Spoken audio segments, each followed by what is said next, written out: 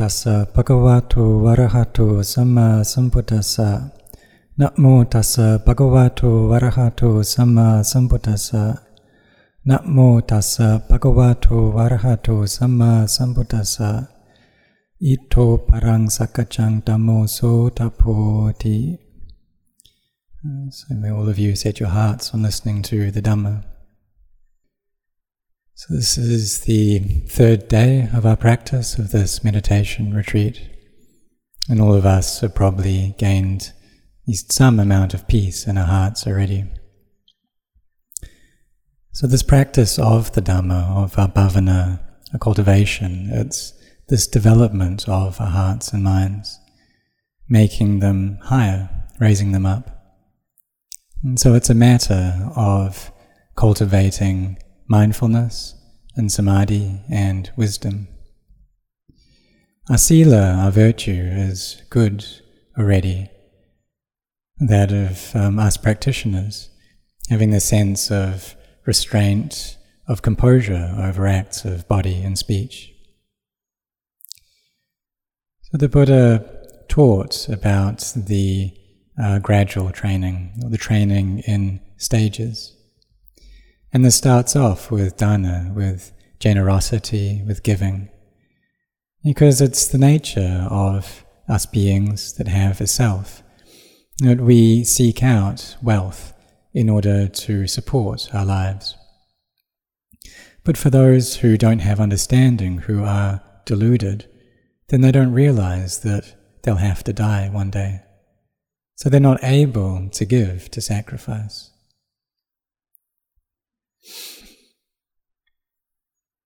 Or maybe they can give some, but it's just a small amount. But for us, when we give, we don't give everything. We just give the right amount and do so for the sake of benefit, for helping the people in this world. And so we can give donations to help build hospitals or bridges or other public works, or offer food to monks on alms round, or offer money for education, and following the ability that we have, following the means that we have. And why do we do this? Well, this is a training. And so we train ourselves like this, not being heedless, and thinking that our lives are not sure. And when we practice in this way, then our minds become at ease. So they have this happiness, this brightness, this coolness within them. And as we practice more and more, do these good acts more and more, then we get the feeling that even if we had a huge amount of wealth, then what would we do with it? And the answer is very clear in our hearts, that we would do that, that we would use that in a way that gives rise to benefit. We would donate that, give it away. Because this money, even though we may gain a lot of it, it's just something of this world.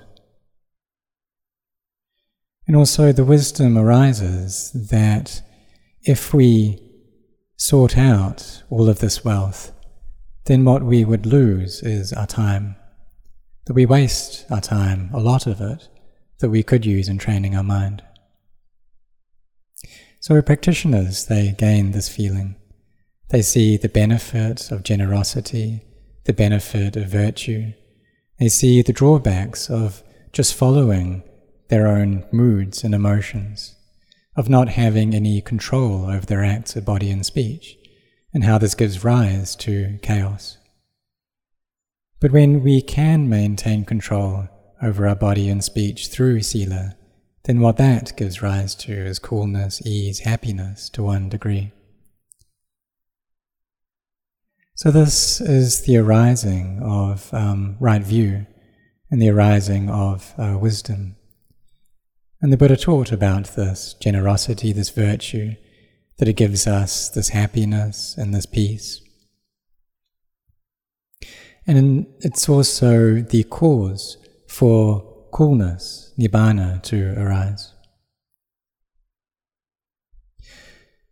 So this is talking about the benefits of virtue, the benefits of generosity.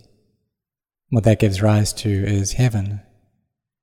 But we need to understand that this feeling of heaven, of happiness, it's something that doesn't stay forever.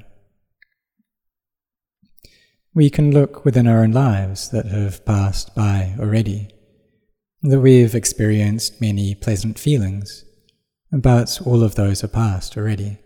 None of them have stayed with us. They've all come and then they've all gone. And it's the same with the unpleasant feelings. They come and they go as well. But the thing is that we can remember these events, and then we think that I was the one who was happy, I was the one who was suffering. All of the things that have happened since the time that we were born, we have memory over those events. Or if people have Alzheimer's, then they lose their memory. But for the most of us, we still have this memory, and we attach to that, and that causes us suffering. And we suffer again over these events that happened in the past because we cling to those events as being me, as happening to me, that I was the one who was happy, I was the one who was sad. And there's also the self in the present moment, and the self in the future as well. So the feeling of me is like this self that has its process for its arising. It starts off with avijja, this ignorance, and then goes on to craving, clinging, and then suffering arises. So when the perfectly self-awakened Buddha awakened, and he gained this wisdom and this understanding into the nature of these things, and then he taught this gradual teaching, and we receive happiness from generosity and virtue like this. And then next he taught about seeing the drawbacks of a mind that is agitated and chaotic. A mind that attaches to happiness and suffering. So he said that we should use our time in a way that gives rise to great benefit. Use our time in this practice. So we take up this nekkhamma, renunciation. And that doesn't mean that we necessarily have to be a monk, a bhikkhu or a bhikkhuni or a nun. That all of us right here practicing, we're listening to the Dhamma in this present moment. And so our minds have taken up this nekkhamma, this renunciation. And it's this internal renunciation. Perhaps some people have ordained, taken up the precepts. Some people keep the 8 precepts or the 5 precepts, but their minds are all stirred up and agitated. They're not at peace. So the benefit of sila is that it gives us one level of calm. But the benefit of cultivating our hearts and of developing samadhi, that is immense, can give us great peace. So may all of you put your effort into this, really try with this practice, persist with it, set your hearts on it. That we have this time to gather together during this meditation retreat from the 10th to the 18th of December. And if you set your hearts during this time, then you will get the result of peace and some kind of understanding in the Dhamma. The things that you don't yet understand, then some understanding will arise. The things that you do have an understanding of, that understanding goes deeper in. So we all know already, we've all heard that physicality and mentality, it's not me, not mine, not you, not yours. But still, when our eyes see something, then we attach to that. And why do we attach to that? It's because our mindfulness, our samadhi, our wisdom is lacking. And if we don't train our minds, then this will always be the case. We'll just go on and on like this. Today, tomorrow, until next year, until the day that we die. There will always be this sense of self there.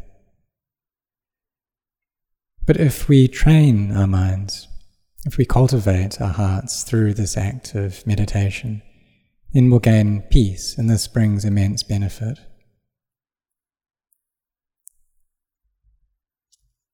Normally, when we experience something, a sensory experience, which is the basis for the arising of liking or disliking, then we like that thing or we dislike, and we just carry on going like that, because there's always this self there, giving rise to greed, giving rise to aversion, ill will, resentment.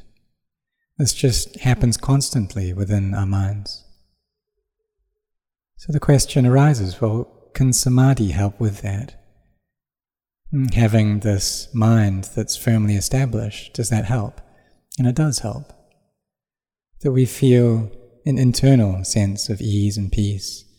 The mind gains contentment, fills up with joy, and there can be great amounts of joy.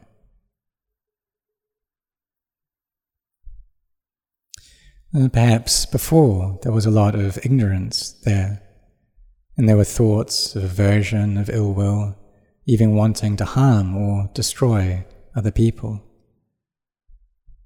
And this is the nature of ignorance, to act like this. But when we gain some peace, then we're able to forgive one another, to let go of these attachments. We're able to give rise to kindness and compassion. If people receive good things, then we can have mudita, that joy for their goodness, feeling happy about that, not getting jealous because of it. If there are people that we don't like, and they're suffering, that we don't do anything to make that suffering worse, because they already suffer enough as it is. You see that all of us, having been born, we all need to grow old, we all need to get sick, we all have to die. So we're all friends in suffering like this. And also there's this upekkha that comes up. If we're not able to do anything, we give rise to equanimity. So like a mother or a father, that they wish to help their child constantly. If they can't, then you need to give rise to this equanimity. So for practitioners, we need this kindness in our hearts. We need these 4 Brahma viharas, these divine abidings of kindness, compassion, sympathetic joy, equanimity, to look after our minds. And when we have these, then we're able to keep our precepts well. Our samadhi becomes firm and it doesn't degenerate. And because we have these 4 divine abidings within our heart, there's also a lot of joy that comes up. And this is able to kind of hold at bay any anger or ill will that may otherwise have come up. So we're in a state of samadhi, then the mind can easily give rise to these states. But when we come out of that, we need to be careful, because the samadhi is something that isn't constant yet. And before it worked to suppress these defilements. But when we come out, and if our wisdom is lacking, then when we see something that we don't like or hear something that we don't like, our senses, our sense faculties contact with a sense that we find unpleasant. We need to be very cautious here. And if our normal meditation objects aren't working, then we can contemplate and use our wisdom. Because normally there's just the sense of self. It's all about me and about you, And so this ill will comes up. We need to really establish ourselves in forbearance to fight against that. But then we also teach our minds as well. Ask ourselves, are these things real? Where am I? And we can touch our hand and feel the bones there under the skin.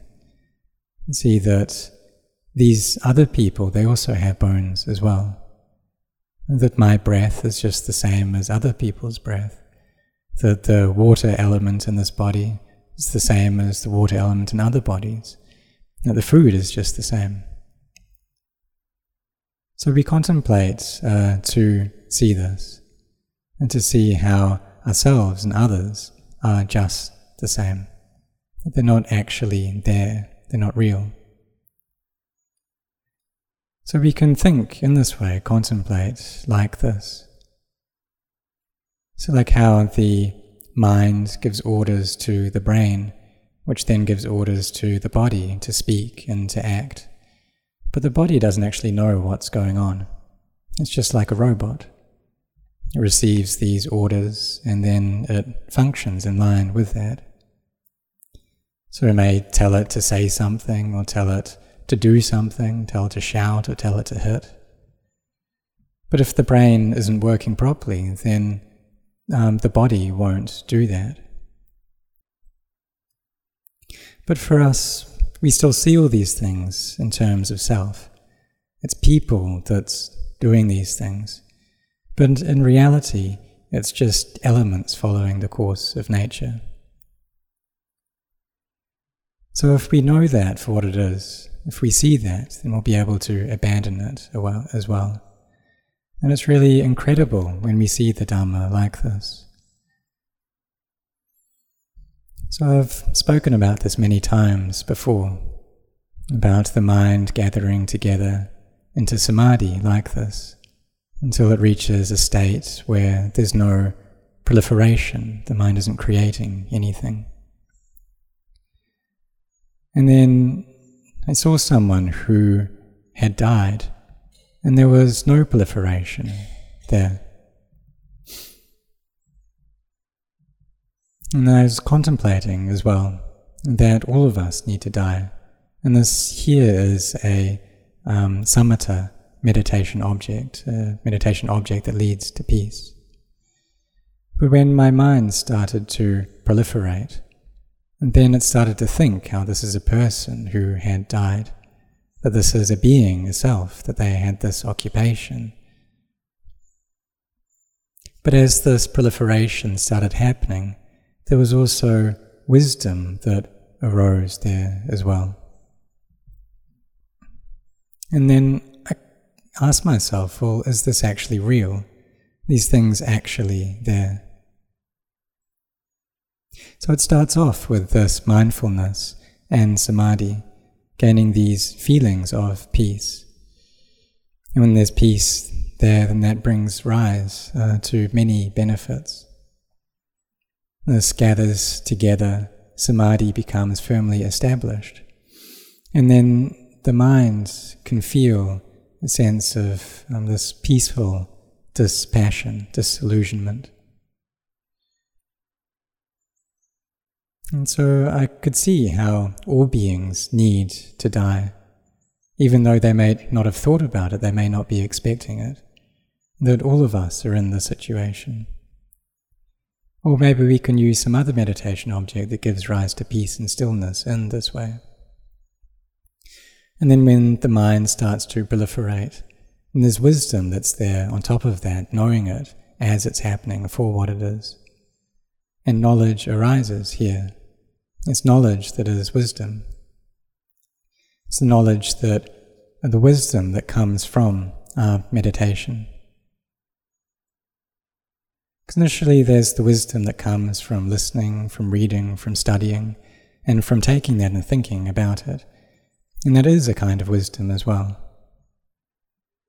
But then there's this wisdom from meditation that enables us to see the self as not self. And this is seeing the true self. So like these days, we're developing this artificial intelligence technology. And so when we see that, we know that that's not actually a person, it's not actually a being, it's just a robot. But are we aware that this body is the same? This body is just a biological machine. It's just a kind of robot. The thing is that we're so familiar with it, that our brain gives it orders, and then it walks and speaks and does things. It can do that. It can follow these orders of the mind. And so then we get the understanding that this is me, this body is me.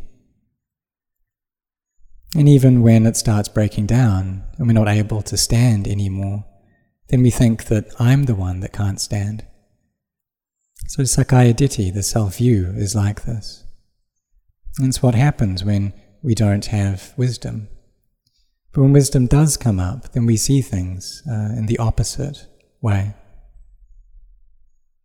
We see that I can't walk. Well, it's actually because the causes and conditions are there to not be able to walk.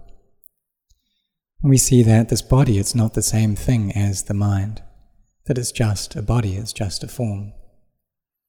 And see that all of the 5 khandhas of form and feeling, as memory or perception, mental formation, sense consciousness, that none of these are me. There's creation of the mind, there's proliferation. Sometimes it's skillful, sometimes unskillful. So like for me giving this talk right now, this is a form of skillful proliferation. But if we're going to look at it in a deep way, and then we see that there's actually no one that's teaching right now, and there's no one that's listening either, and it's all emptiness. So if we can see things in this way, if it's just temporarily, then we see people walking about just like robots. We gain understanding into the teachings of the Buddha, and that he taught that form is just form, and bodies are just bodies. They're not a being, they're not a person, they're not me, they're not you. And this can appear very clearly for us. And so may all of you contemplate like this. So this mindfulness, samadhi and wisdom, it has great benefits. So may all of you train like this to experience the immense benefits that this brings. May all of you really set your hearts on this practice. And not just during this time of online retreat, like right now, but in your normal lives as well. So when you're at home, when you're at work, then try to practice as well. And this is the path that will take us out of suffering. As the Buddha taught that the results of practicing the Dhamma is that of giving rise to peace and to wisdom, to seeing the noble truths of dukkha or suffering, the cause of dukkha, its cessation, and the path of practice leading to that cessation. But if our views are incorrect, then we'll always be having ignorance, craving, and clinging arise. If our views are correct, however, then we'll be walking the Magga, this path, walking towards Nirodha, towards seeing the nature of the Dhamma.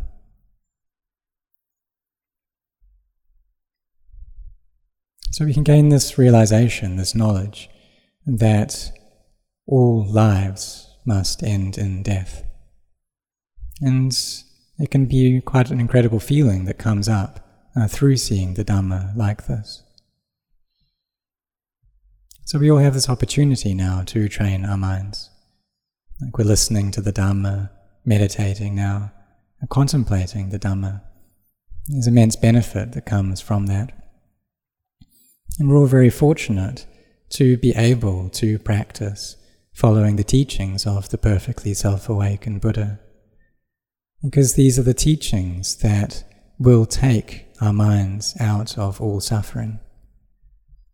So having this conviction and belief, may you set your hearts on this, be sincere in your efforts, really persist in this practice, and then one day you will see the Dhamma clearly within your own heart.